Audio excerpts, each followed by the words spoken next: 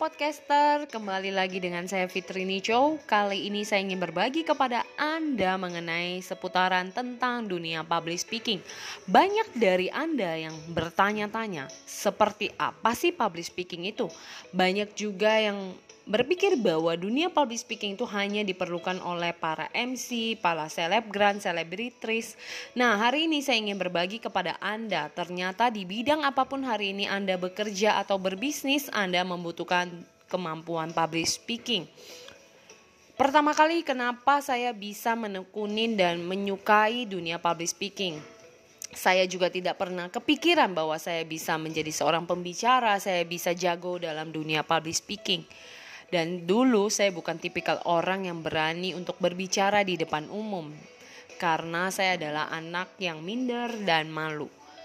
Seiring waktu bersyukur setiap proses demi proses, dan akhirnya saya menemukan passion saya, di mana saya begitu sangat menantang saya, di mana saya bisa belajar yang namanya dunia public speaking. Di saat itu saya belajar banyak, saya berhadapan dengan orang dengan berbagai karakter, dengan berbagai tipikal orang. Namun bersyukurnya adalah setiap apa yang kita sampaikan dan kita bawakan kepada orang tersebut, mereka memahaminya. Nah, kali ini saya ingin berbagi kepada Anda kenapa dunia public speaking sangat penting.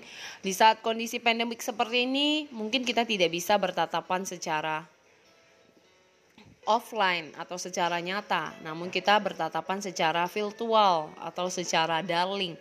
Namun banyak yang terjadi bahwa tidak semua orang berani untuk melihat, menatap diri sendiri melalui kamera handphone, kamera dalam virtual.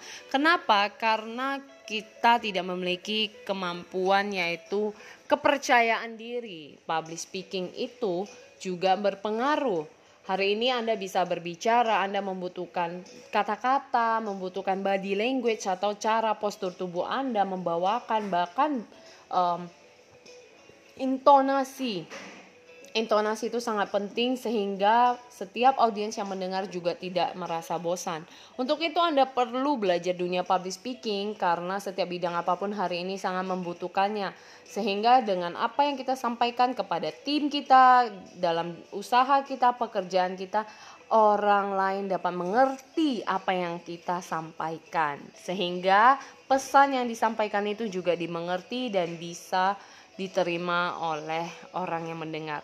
Semoga podcast ini berguna buat Anda semua. Mari mulai belajar dalam dunia public speaking, karena percayalah, saat Anda bekerja di bidang apapun hari ini, skill public speaking is number one. Semangat buat Anda semua. Semoga podcast ini sangat berguna buat Anda. Silakan Anda boleh share, Anda boleh follow di Fitrini Chow. Sampai jumpa.